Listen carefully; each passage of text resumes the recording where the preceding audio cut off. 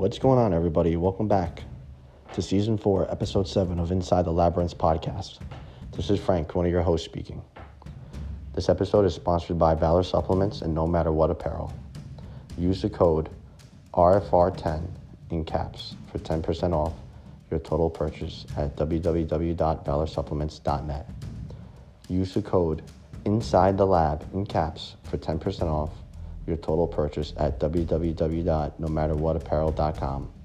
Both companies are owned by first responders, so let's give back to first responders who give back to us. In this episode, I had the honor and privilege to sit down and speak with New Jersey detective Brad.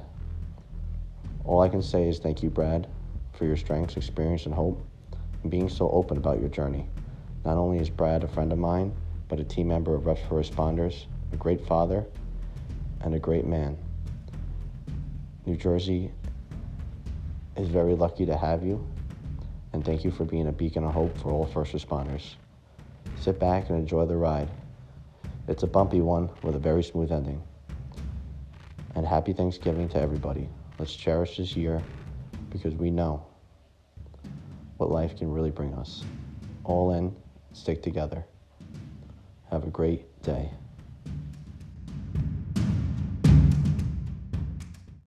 And we're live. Welcome to Inside the Labyrinth podcast, Season 4, Episode 7, the season finale. Really excited for today. As you guys can see, if you're looking virtually, it'll be up on YouTube. We have our guest in person. So this is the first in-person episode. Really good friend of mine. I can't wait to hear his story, share his story with you guys. Before we get into that, Jay couldn't make it with us, so that's why we are we're doing this in person, and we're going to finish this season strong. Last episode, we had Sweet Burns, so make sure you guys check that out. Great episode where he opens up about his life and talking about his recovery. So without further ado, I will introduce Bergen County Detective, close friend of mine, Brad W. So Brad, thanks for coming on the show. Thank you very much, Frank. I appreciate it. Pleasure to be here. Yeah, I'm honored to be here. Been following you guys for a little bit, and you guys for putting out a great message out there, with this podcast and with your organization, Reps for Responders. Thanks, man. I appreciate that. So we're going to really get inside Brad's labyrinth today, and going to start out how we usually start, Brad, how high school was for you and kind of how Brad was in high school. Any sports? Did you like it? Did you enjoy it? And kind of how was that experience overall for you? All right. So high school for me was was interesting. I was obviously the big kid, as you could tell, in school. But I was a very emotional kid as well.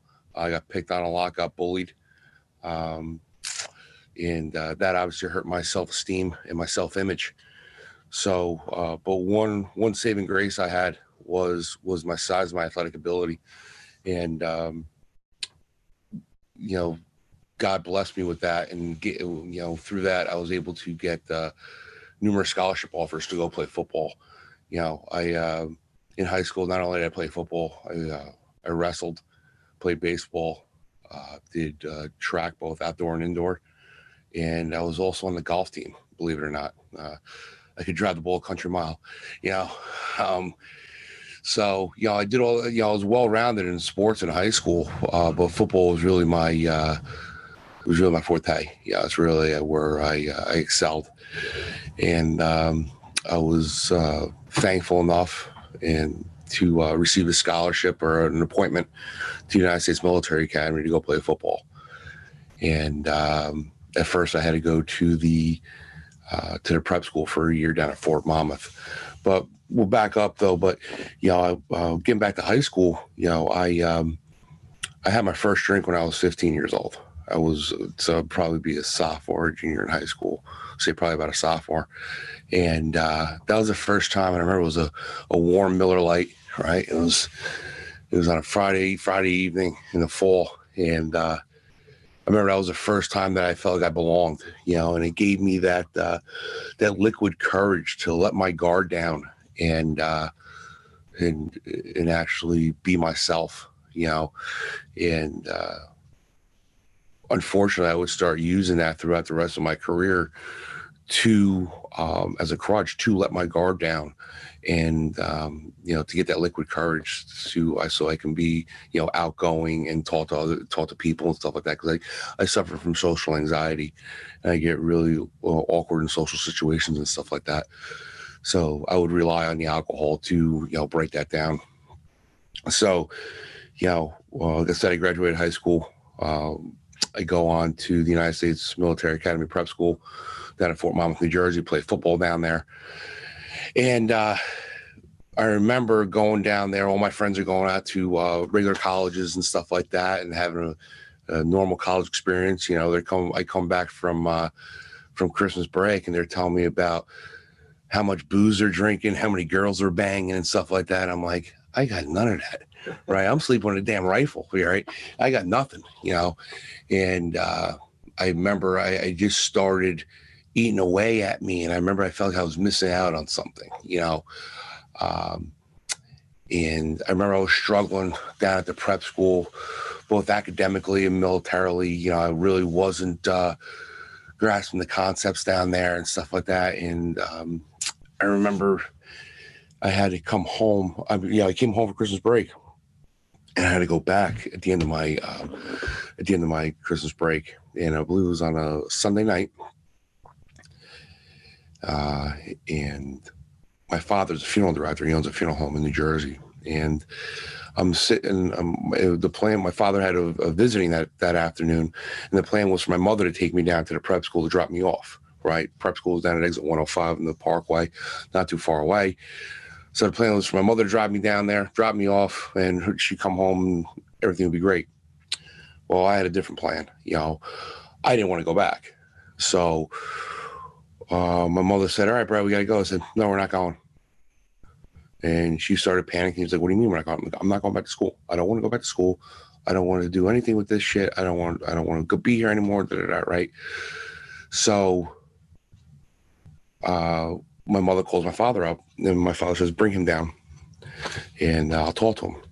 So my father brings me down. My mother brings me down to the funeral home. I sit in the basement with him, and I sit there for about an hour, don't say a word. And finally, my father opens his mouth and says, Brad, I'm going to tell you a story about your grandfather, my father, who fought for this country back in World War II as a British citizen. He fought in the Pacific Theater for 4 years as a medic. And in those 4 years, he came home once. And that was for 30 days for the death of my grandmother. And in those 30 days, he came home. He had a warm bed, was getting fed warm food, right? And, he enjoyed all the freedoms that he was fighting for over there. And he might have banged my mother a couple times, right? And he goes, after the end of those 30 days, he went back to a place where there was no warm bed, no warm food. His friends were dying around him, and he's getting shot at. And he went back, and he wasn't crying like you are right now. He goes, so I'm going to ask you right now, what the fuck are you scared about? I said, nothing, sir. Then I got in the car and I went. And my father taught me a valuable lesson, and that was to never quit on anything. And because my father said, Brad, you quit now, you're going to quit on everything the rest of your life. And he was very, very true. He was very correct in that statement. Except I was able to quit one thing. We'll get into that later. But so I graduate the prep school, go on to West Point, and sorry to cut you off, Brad. When you're in the prep school there, were you playing? A few questions for you. Was football involved? And also, go back to that conversation you had with your dad. You don't have that conversation with your dad. Do you think you followed through with the prep school, and what could have been that? If you ever think about, if I didn't go to prep school, what the hell would I have done? So Football was involved. I was playing football down there. It was like a JUCO team. We played a bunch of junior colleges like Nassau Community College and Lackawanna Junior College. And, we played Navy Prep and schools like that. But going back to the question you said, if I didn't have that conversation with my father, would I have followed through? The answer is hell no. I would not have gone back. I would have enrolled into some junior college or some county college or wherever, and who knows what my career path would have been. I definitely wouldn't be sitting here talking to you today. Definitely would not be sitting here talking to you. And I always said, people always ask me, like, hey, how were you able to get through that place? I go, it's so strict. And I go, not that bad. All you're doing is following a schedule, right? I go, I go to people, I said, how'd you go to a regular college? Because you're out all night drinking, and then you got to get up and take a test and go to class and stuff like that. I'm like, I couldn't do that. So it was kind of a blessing in disguise that I actually went to school where I went to school, right? So I definitely would not be here today. Definitely would not have followed through with all that. So, I get to West Point, and I went to class in 2004, and obviously being up there, you're in a stressful environment. And, back in the day, we had what were the old tower computers, not the little laptops that we have today, but we had like the big tower computers, and each cadet was given one. And what I would do is, being the great alcoholic that I was, back then, I would take a screwdriver, unscrew the case from the tower computer and hide booze in my computer. Right, because we had health and welfare inspections, they would never be able to find them, and then I would cut, my medicine cabinet out of the wall and hang booze in there and stuff like that. Again, they would never be able to find it. So I needed that just to sometimes take the edge off and stuff like that. Because you're waking up at 5:30, 6 o'clock in the morning, and you're going all day until like 12:30 at night. And in the season, you're not getting back to your room on, especially on Tuesday nights, Wednesday nights, you're not getting back to your room till 9 o'clock at night. After it's all said and done, you're still going to do your homework that the rest of your classmates have had 2 hours extra head start on. But, in the end, it was all worth it, and then as my, years went on, I get done playing football my senior year, and, I got to conform to Army height weight standards, and I got to pass a PT test. And so I, being the large individual that I am right now, it was very hard. Running is not my sport, right? I'm not a long distance runner. I can run short distances. I can do sprints. I can do stuff like that, but I can't run long distances. So we had to do a 2-mile run, and you had to do it in 16 minutes and 36 seconds. And I missed a 2-mile run by 51 seconds, and they ended up kicking me out of the academy. And that was the turning point in my life when everything started going downhill, because I felt like a failure. I felt like I wasn't good enough. I had all these emotions running through my brain, and at the same time, I'm feeling guilt because the rest of my classmates are going over and fighting for this great country, and I'm not able to. That's all I wanted to do. Ever since 9/11 hit, that's all I wanted to do.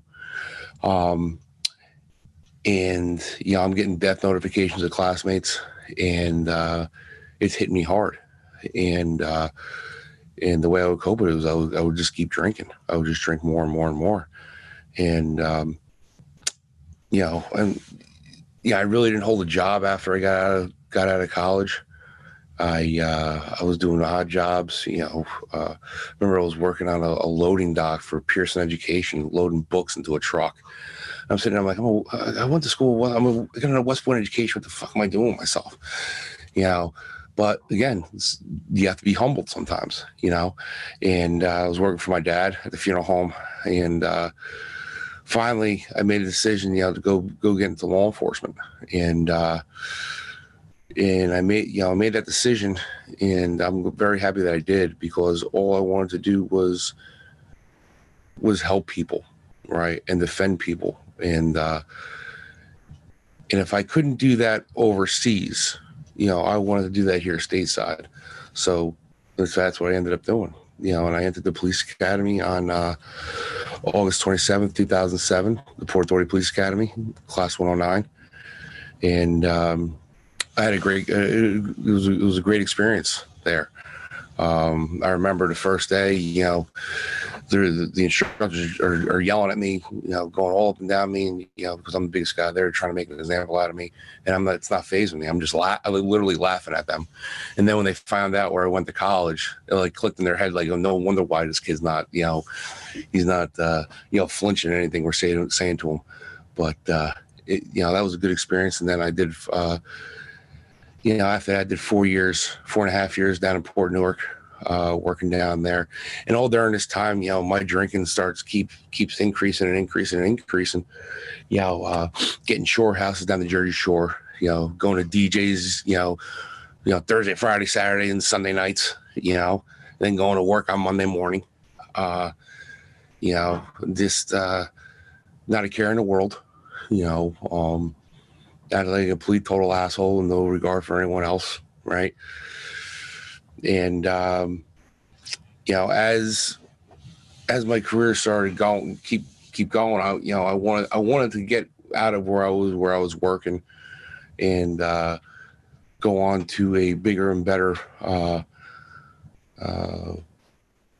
department, so to speak. And I ended up where I'm at now, and it was the greatest move. And that's actually tomorrow will be 9 years that I've actually been there.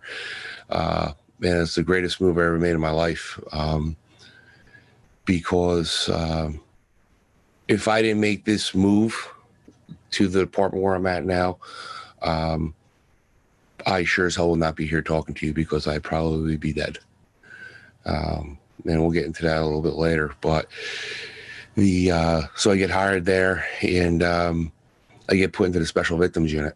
And for those who don't know, Special Victims Units, we investigate sexual assaults, crimes of sexual nature, and child abuse.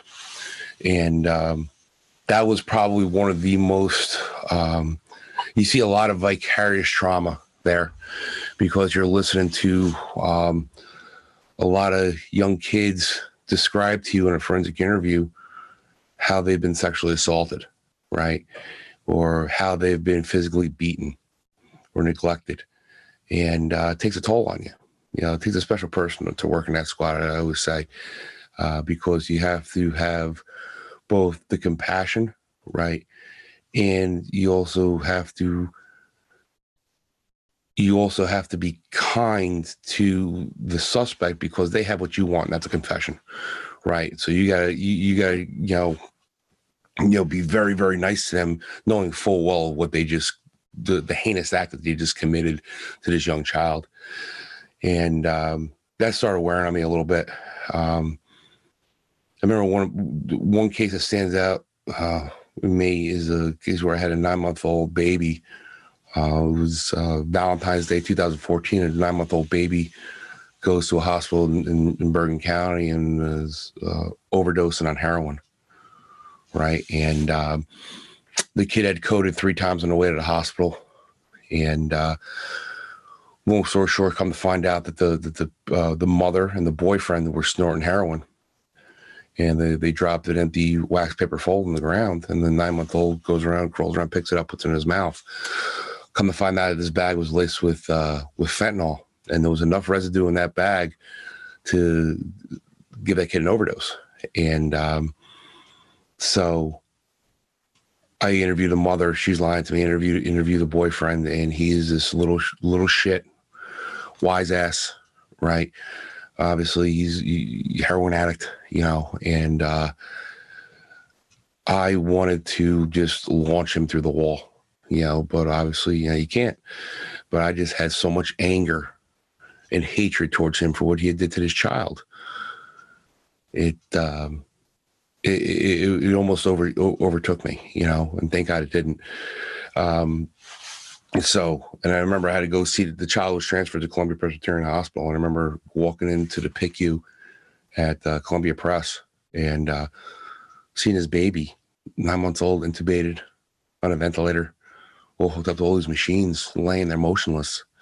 It looks like a doll laying in the bed. And that was the first time I ever cried on the job. And I literally had to walk out of the room and like go to the bathroom and just let it all out. Because I didn't want my sergeant or I didn't want to see the nurses see me cry. But I said, how could someone do this to an innocent child like this? And I drank a lot over that one. People would always ask me like, how do you deal with listening to these cases, and investigating these cases? I said, man, I got two very close friends that I rely on. And that's Tito's and John Jameson, and that's what I would drink. I would drink Tito's and Jameson, and around this time, I ended up getting married. And at first, everything's good because her and I are going out. We're spending time with our friends and just doing that. And, I'm the immature one and she's a mature one. She knows when to shut it down. Me, I don't. Right? I'm like the Energizer Bunny. I just keep going and going and going. And so she ends up getting pregnant. And we end up having our first child in June 5th of 2015.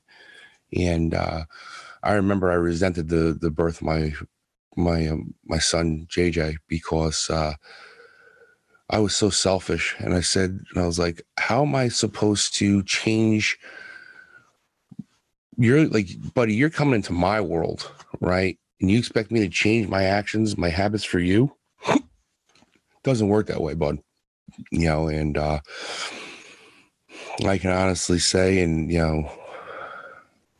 that I never woke up to change him, never woke up to feed him, never woke up to do any of those things. And looking back on it, I regret not doing those things because I'll never have that opportunity ever again. That's time that I can't get back, and I was checked out with my kids. I was so focused on work and providing for my family because I thought that's what being a father was, being able to provide for your family.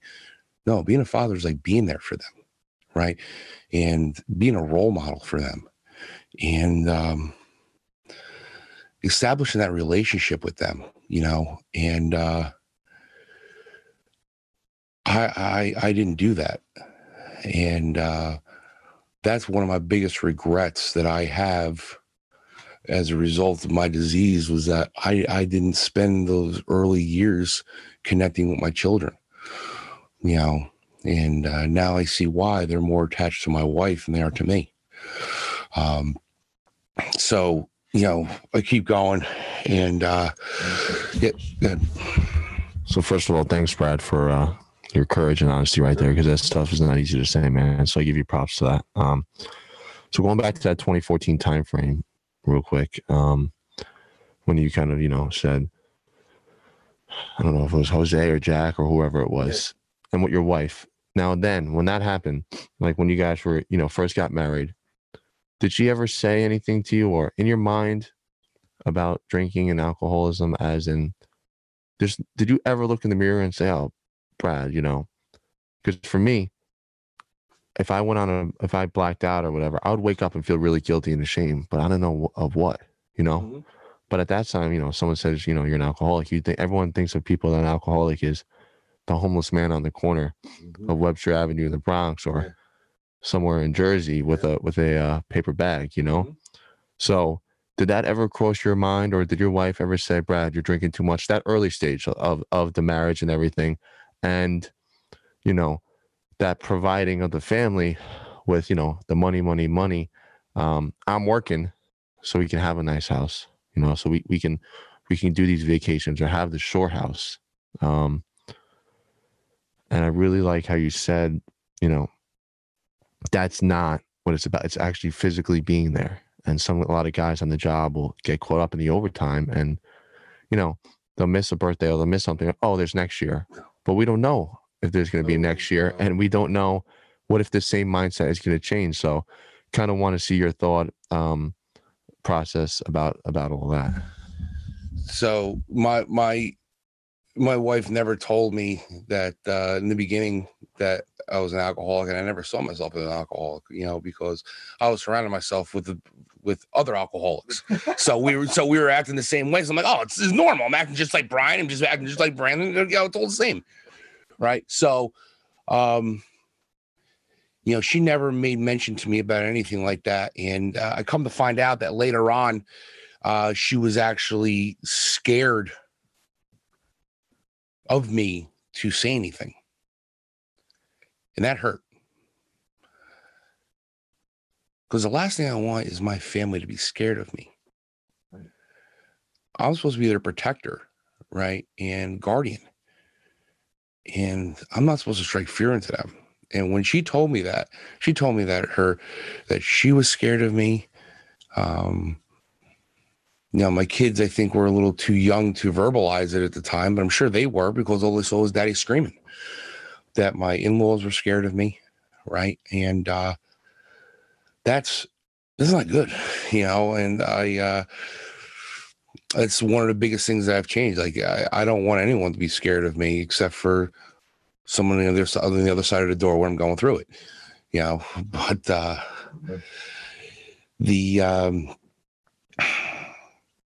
but you know, you're also talking about, you know, the work and being there for your family. All right. I'm an addict. Okay.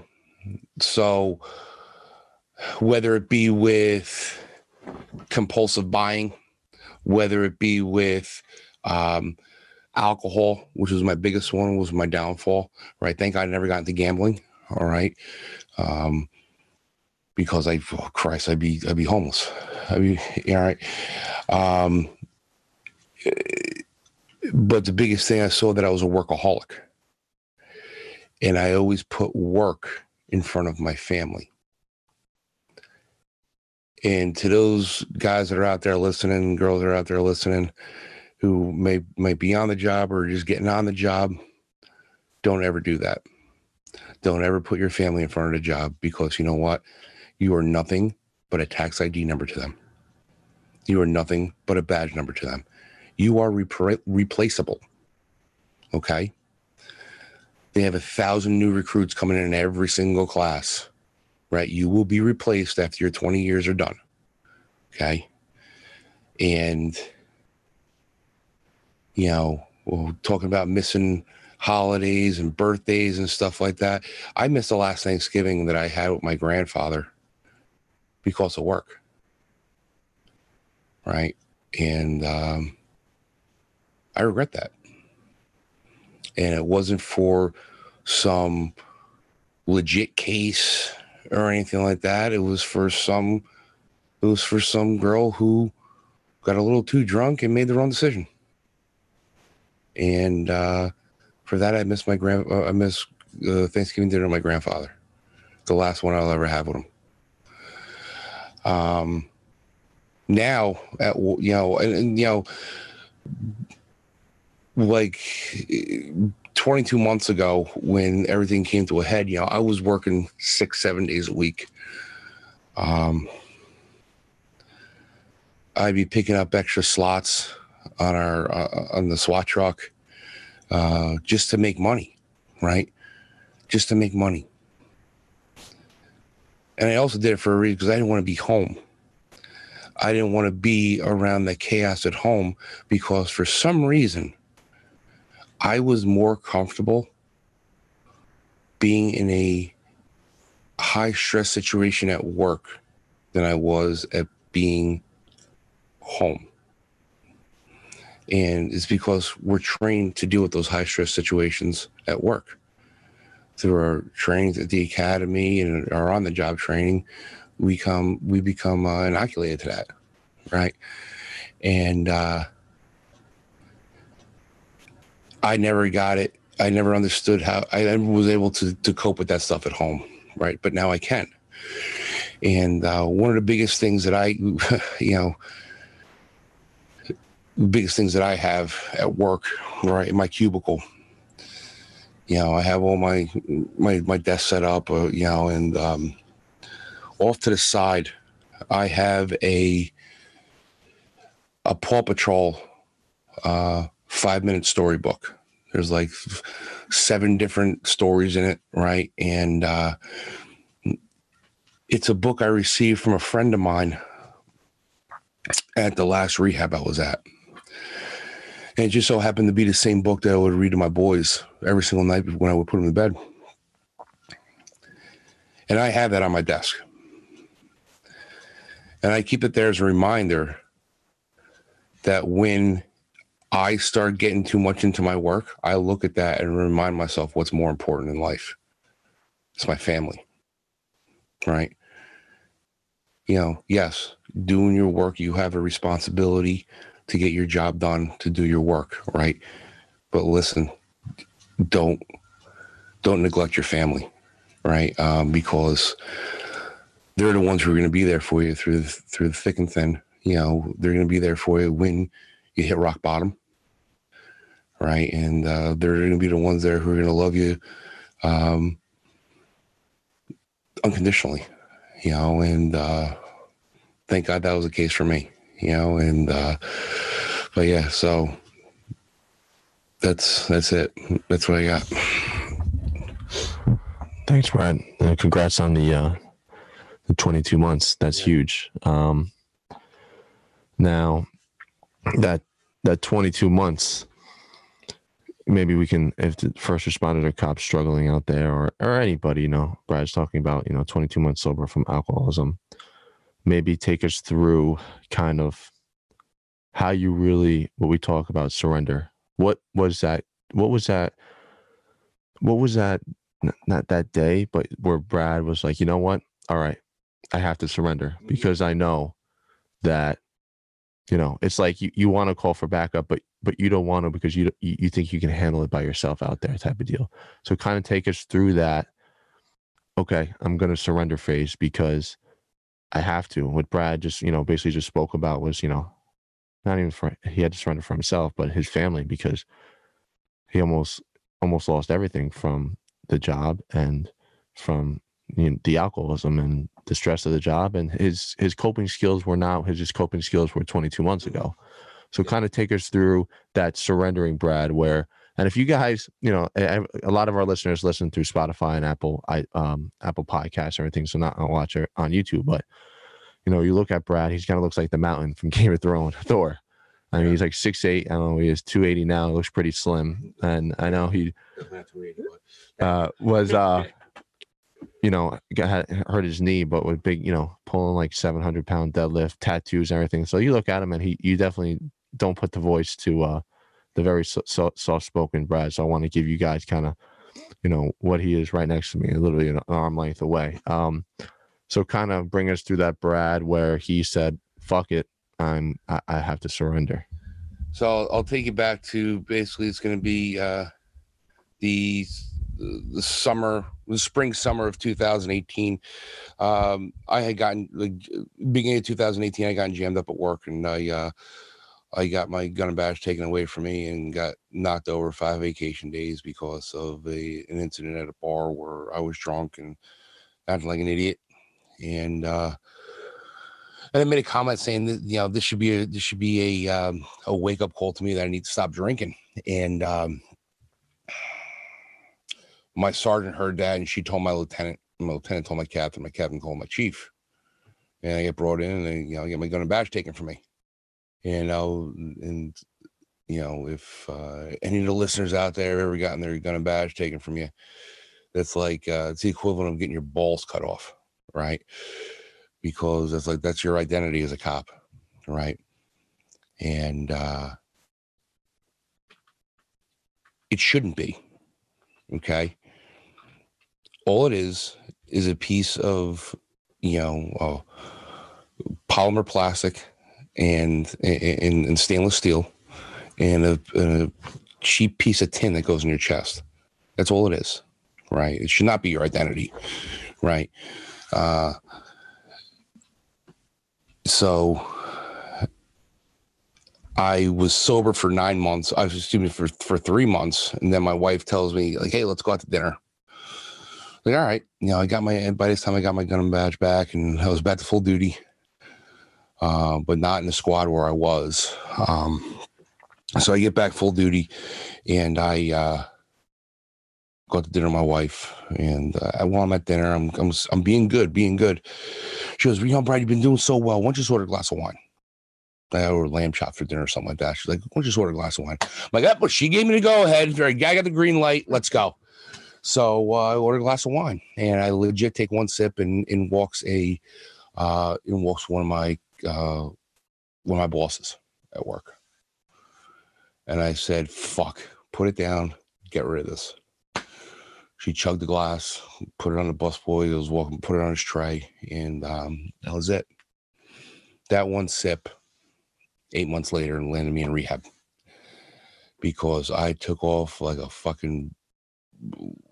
thoroughbred coming out of the gate.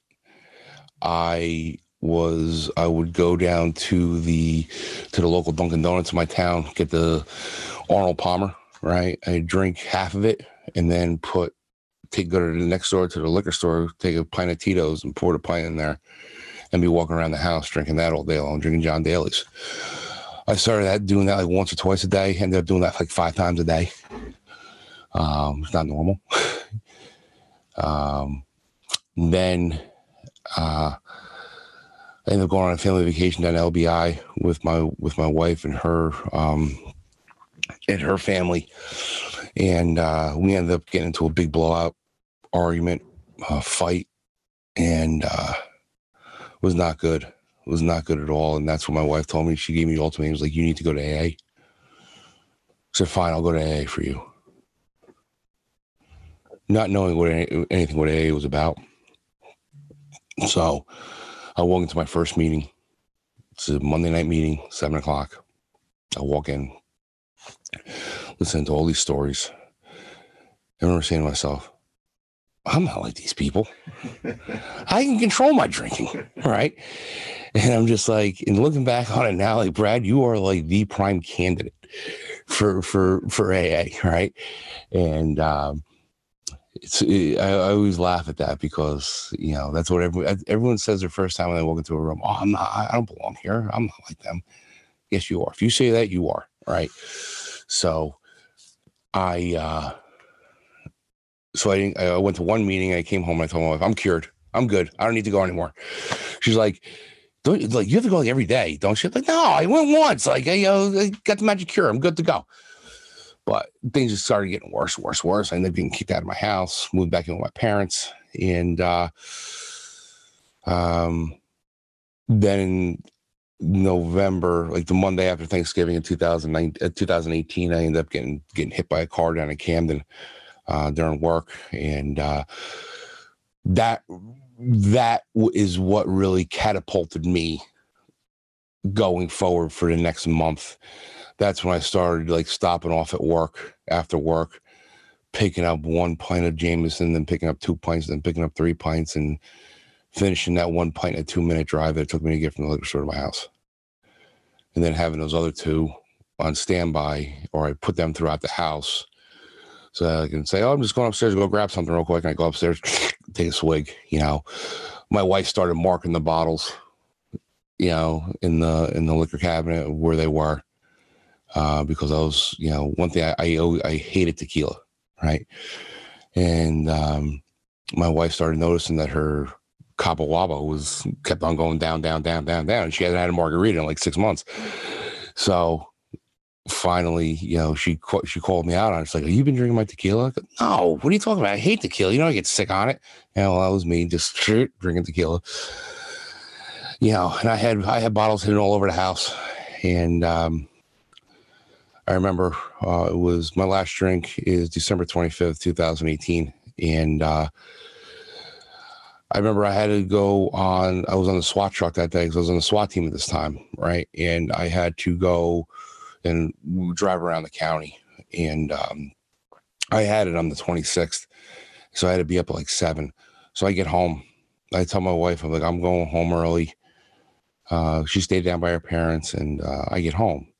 And we had the Ring doorbell, right? And just recently installed in our front door. And me, being the smart guy that I am, I come home and then I walk out the front door again, and I don't come home till 3 o'clock in the morning. And my wife gets the alert at me 3 o'clock in the morning, sees me stumbling into the front door. She doesn't say anything to me the next day. She says something to me on the 27th, and she goes to me, and she came home from work, and I just got done putting my son's bike together that my in-laws had gotten him for Christmas. He was all happy. He's riding it around and stuff like that. And my wife comes home, puts my son to sleep for his nap. And she tells me, she goes, Brad, I want a divorce. And the only thing I thought of was me losing my children and not being able to see them anymore. And it crushed me. It absolutely crushed me.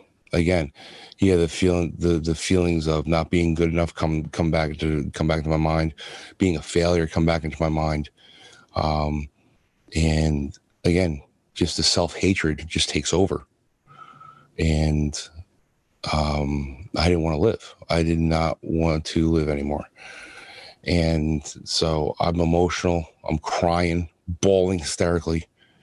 I jump into the car and I drive. And I remember sending her a text message saying, I'm sorry, I love you, you're not going to have to deal with me anymore. And I shut off my phones. And I was going to drive to the top to the lookout at this mountain. And I was just going to sit up there and, I wanted to shoot myself.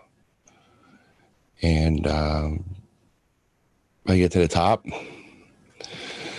And I don't know what the hell it was, divine intervention, but something told me to turn my phone on. And I turn my phone on and I see all these text messages from my wife saying, where are you? Call me, and all this stuff. So I pick up the phone and I call her. I go, what's up? She's hysterical crying. She's like, where are you? I go, I tell her where I'm at. And she's like, the cops are here. And I just said, what the fuck did you just do? Oh, you just ruined my career. See, that right there shows you how self-centered I was and how work-driven I was, where all I cared about was a job. And my response to my wife making a phone call for me was, you just ruined my career. No, you dumb idiot. She just saved your life. And it took me a while to realize that. So I do a voluntary, admission to a hospital. Stay there for a couple days, and the guys that we worked on, guys that train us in a SWAT team, company called Tomahawk. They're down in Nashville. They have a charitable organization associated with them, and they're a great bunch of guys, a bunch of retired Navy spec op guys and a couple of Army spec op guys. And they have connections with a bunch of organizations and a bunch of facilities all over the country. And one of which is a place called Warrior's Heart out in Bandera, Texas. So one of the CEOs of the company of Tomahawk, a gentleman by the name of Wally, we call him Wally, makes a phone call to one of the founders of Warrior's Heart. His name is Tom Spooner, who's a retired Army special operations, and makes a phone call, and I get in there on January 1st, 2019. I am client number 1 for 2019. And I spent the next 42 days there. And that was the first time in my life that I felt normal, because I was surrounded by a bunch of people who were all cut from the same cloth. We're all of the warrior community, warrior mindset. It's only active duty military, veterans, and first responders.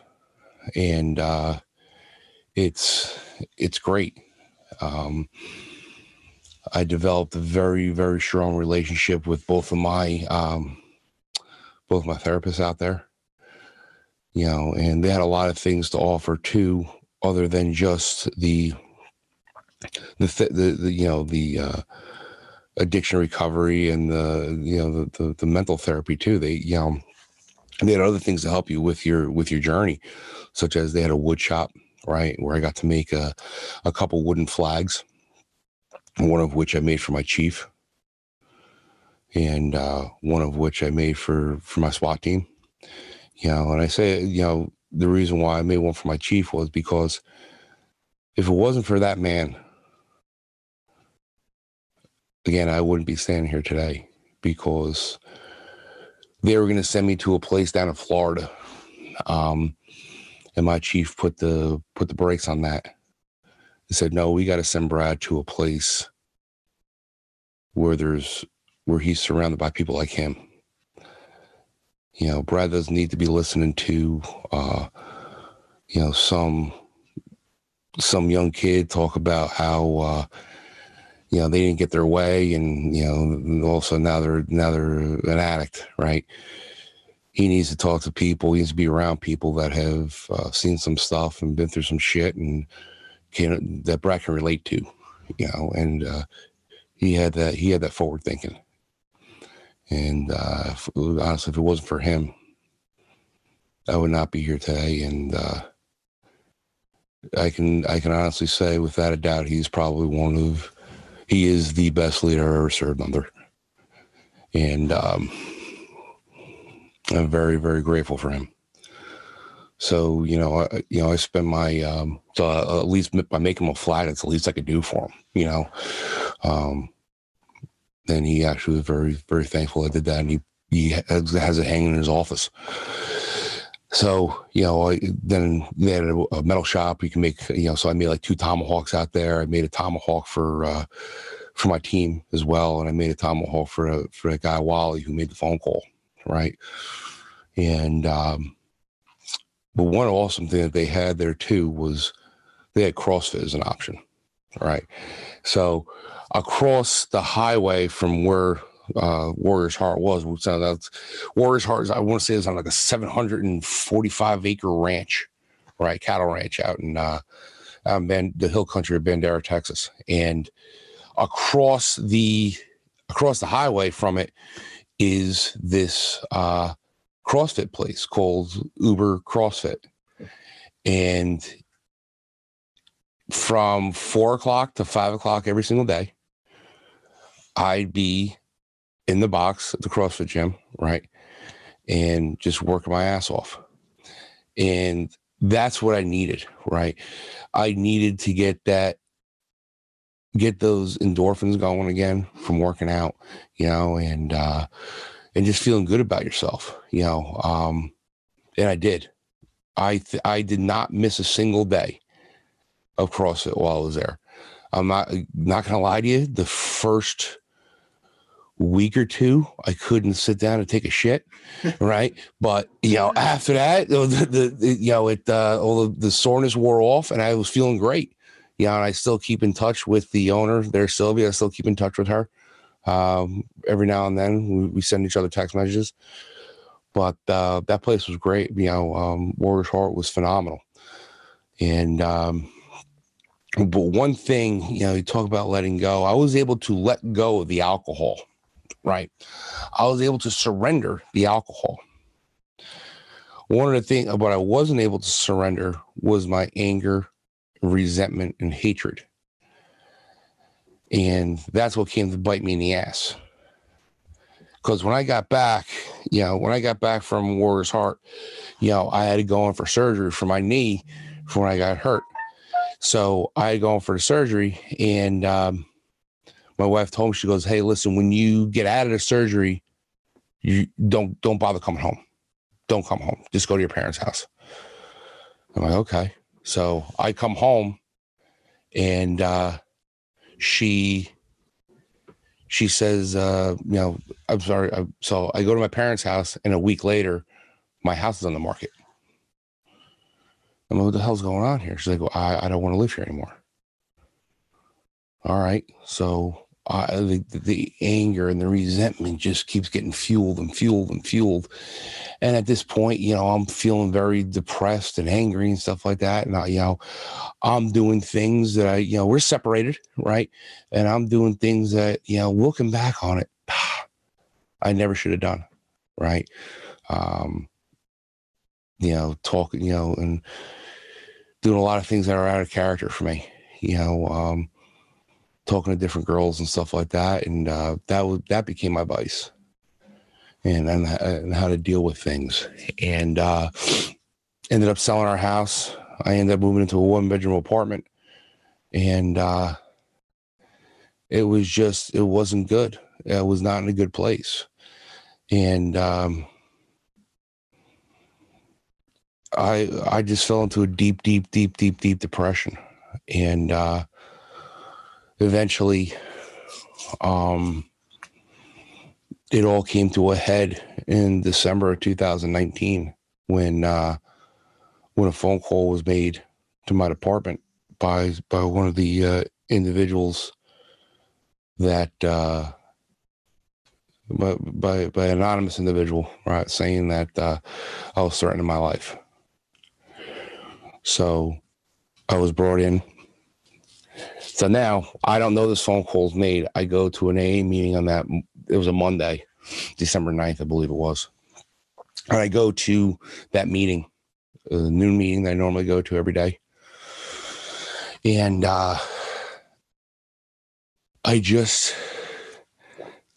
this feeling comes over me that I need to just let everything get off my chest. Because at this point, I'm still lying to people. I'm lying to myself, lying to my family, lying to my therapist. I am saying everything's all good. I'm telling people what I think they want to hear, right? And so I finally get up and I say, listen, I don't want to live this lie. I want to live a transparent life. I want to be honest. I want to be upfront. I want to be happy. And I break down there in a meeting. And at the end of the meeting, this individual comes on up, and a big dude, right? He grabs me, and he's like, Brad, I got to tell you something. He goes, you got to become a prisoner. And what do you mean? He goes, you know about prisoners, right? You're a cop. You tell them when to eat, when to sleep, when to go to the bathroom, when to work out, when to do everything. You tell them what they had to do, right? He goes, well, you need to become a prisoner to God. God needs to tell you when to do everything. I was like, wow, that made sense, right? The light bulb went off my head. And he goes, what you need to do is you need to talk to Tyler. And I didn't know who he was. I knew there's a kid that I work with, right? His name's Tyler. And he's a very, very spiritual kid. Love him to death, right? Him and I are very good friends. And he goes, you need to talk to Tyler. So I'm like, all right. I mean, first off, how do you know that I know Tyler, right? How do you know him, right? So it was weird, right? So I call him up and I explain to him everything. And he goes, Brad, you're never going to guess what happened. I go, what? It's like, I was praying for you this past weekend. And I was praying, and God came to me and said that if I were to give up my will and my thinking and my life up to him, that he would give me a life beyond my wildest dreams, and I'd be doing something helping out cops and veterans. I said, all right, Tyler, you're full of shit, whatever, right? So at this point now, I get called into my chief's office, and he brings me and he asks me, how you doing? Now in there I have the deputy chief, a SWAT commander, sergeant from IA. Anytime you see a sergeant from IA, your asshole starts puckering. You're like, shit, what the hell happened now? Right. So I got these individuals in there, and my chief asked me, "How you doing?" "I'm good, chief." "I'm going to ask you again, how are you doing?" And I just broke down. I said, "I'm not good." And again, if it wasn't for that man, I would not be here today.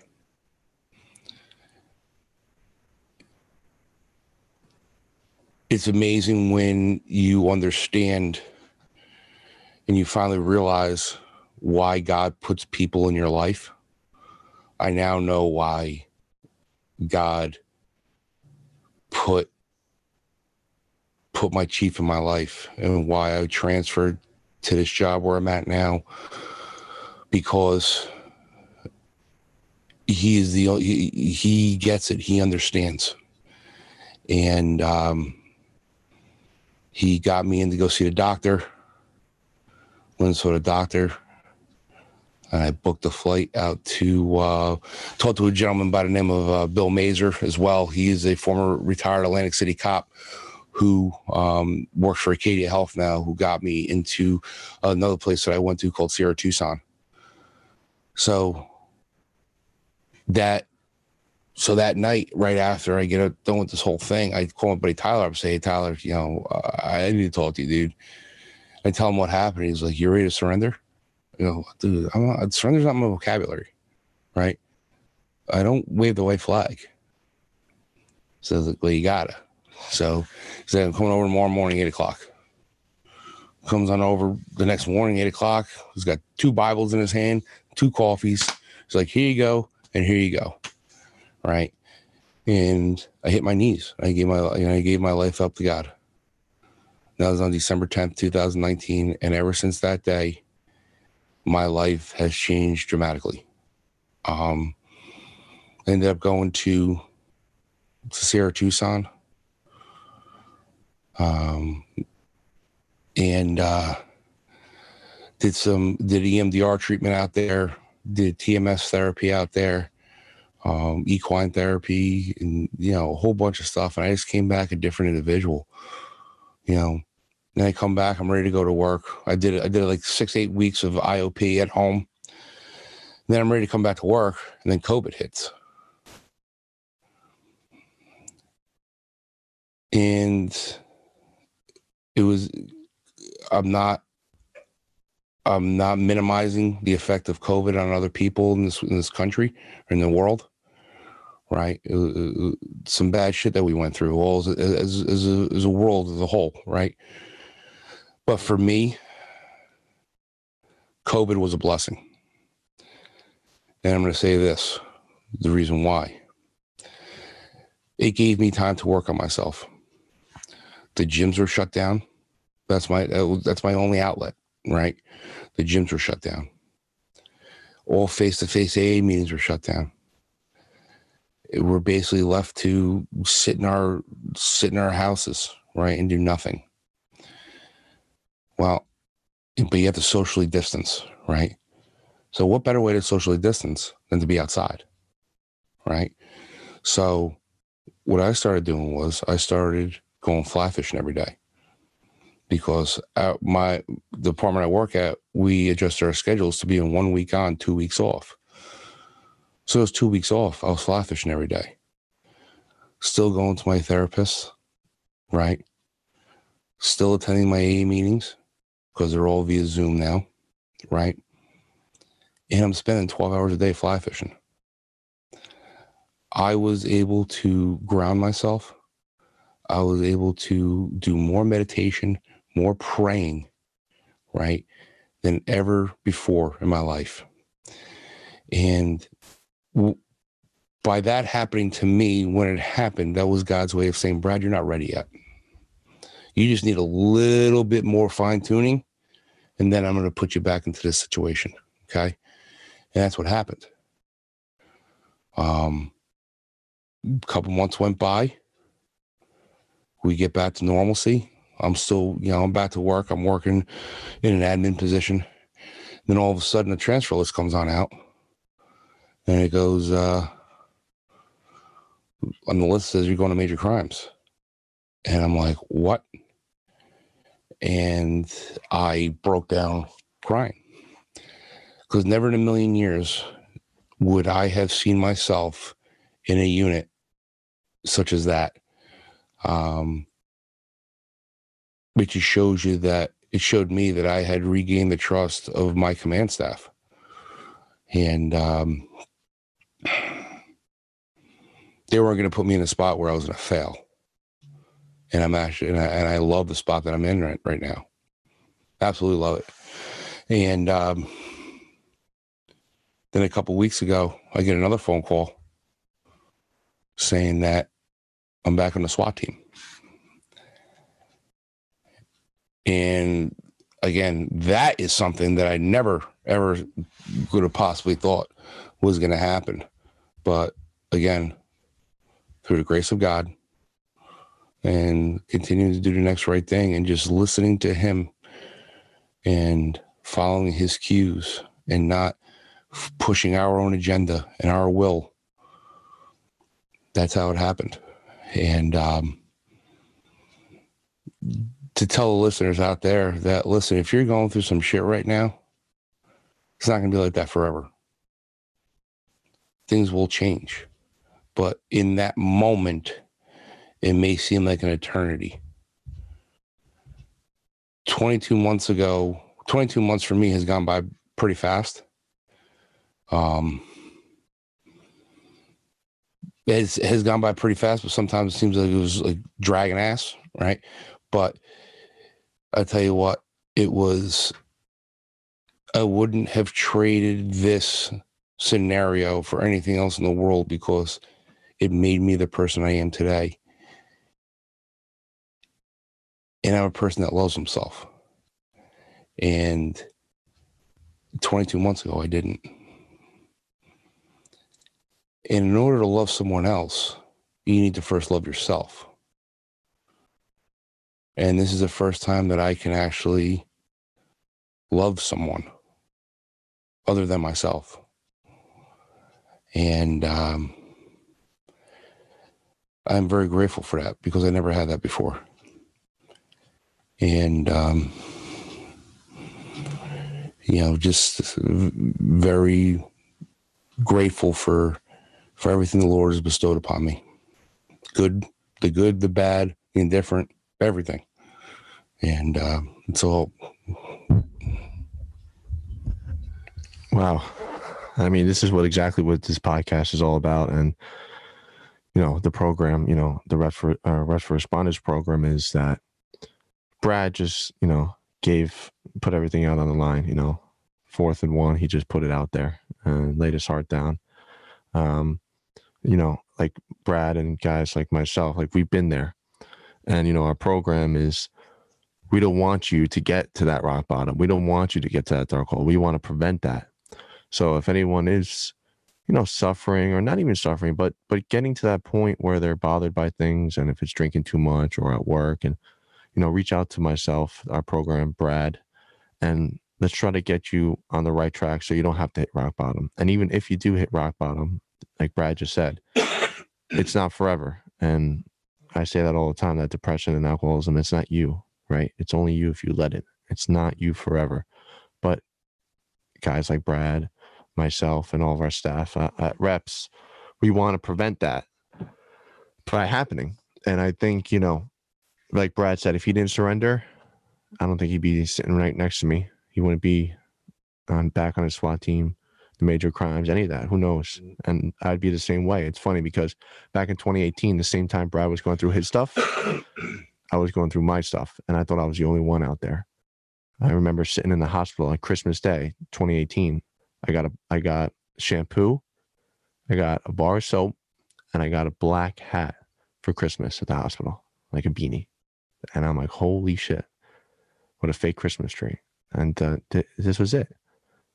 But we were able to surrender and get through that. So anyone listening, we'll have all our contact information there. Please reach out. So first of all, Brad, thanks for coming on the show. And it was, definitely take this with me today and kept me sober. But before we wrap up, we're going to ask you. I actually want to say one thing. Yeah. So remember I was telling you about, this doesn't show you the power of my higher power. the power of forgiveness, and the power of the program. So remember that kid I was telling you about that overdosed, a 9-month-old? That boyfriend, he actually found out that I was in the program in recovery. He got my number. He reached out to me. And he goes, and that was on June 2nd of 2019. He reached out to me and he goes, "Hey, Brad, I hear you're going through some shit. I'm here. I got your back. Whatever you need, I'm going to help you out." And I broke down and cried because I was, number one, that totally caught me off guard. And number two is that just shows you the power that God has to change someone, right? If you want to change. And him and I are best friends now. We go fishing together. Actually, this past year on February 14th, before COVID hit, we were actually sitting next to each other at an AA meeting. And I looked over to him. I said, "Happy birthday, sweetheart." Right? I said, "Happy anniversary, sweetheart." Right? That's what I said to him. And he starts laughing. And I said, "Would you have thought six years ago that we'd be sitting together in this room right now?" He goes, "Absolutely not." And just shows you the power of God and what he can do for people if you let him do it. So that's it. Incredible. Like we said, it doesn't last forever, and we're changing and growing all the time, for the good or for the bad. So that's what Brad kind of just brought up. So I'm going to kick the mic back over to Brad. We're going to ask him a few personal questions to get you guys to let the listeners to get to know Brad a little more. So Brad, start with some easy questions first. Your favorite movie or two? What are you going with? Favorite movie, without a doubt, Rudy. I'm a big Notre Dame fan. And I still cry no matter how many times I watch the movie. I still cry like 7 times on cue, right during that movie. And if you're a man and you're not crying during that movie, you need to check yourself. All right. The second movie is probably got to be Goodfellas. I'm gonna say, yeah. Classics. One meal to eat for the rest of your life, good or healthy, every single day. What are you going with? Medium rare ribeye. That's it. Medium rare ribeye. What else you get with it? Sides. Medium rare ribeye. That's it. That's it. There's more ribeye. Oh, I love it. One main lift to do for the rest of your life, and every day you wake up, recovery is okay. So you're not going to be destroyed, central nervous system, your soreness. One main lift and one accessory lift to do every day if you only had 2 options. Main lift, deadlifts. I would do deadlifts for the rest of my life. Accessory lift, buys curls. For the girls, yeah, baby. Yeah. Curls for the girls. One person to meet, to hang out with for the day, dead or alive, throughout history. Who would it be? My grandfather, Walter Wadby. Never had the chance to speak with him. I have one picture of him holding me when I was about 8 months old, but never had the chance to speak with him. And I would have loved to learn about him and the rest of my family, where they came from. Oh man, I love that. We haven't gotten a family member yet after, I don't even know, we're on 28, 29 episodes. There's always someone else, that's really powerful stuff. Last question. If after the podcast we walk outside, I open up my garage and there's a tarp, I'm like, "Yo, Brad," I lift up the tarp and it's a time machine. You can go anywhere in time. Well, now we added in the future because someone asked if they can go to the future. So you can go back 20 years ago. You can go back 200 years ago. You can go back 20 days ago or 20 years in the future. Where are you going?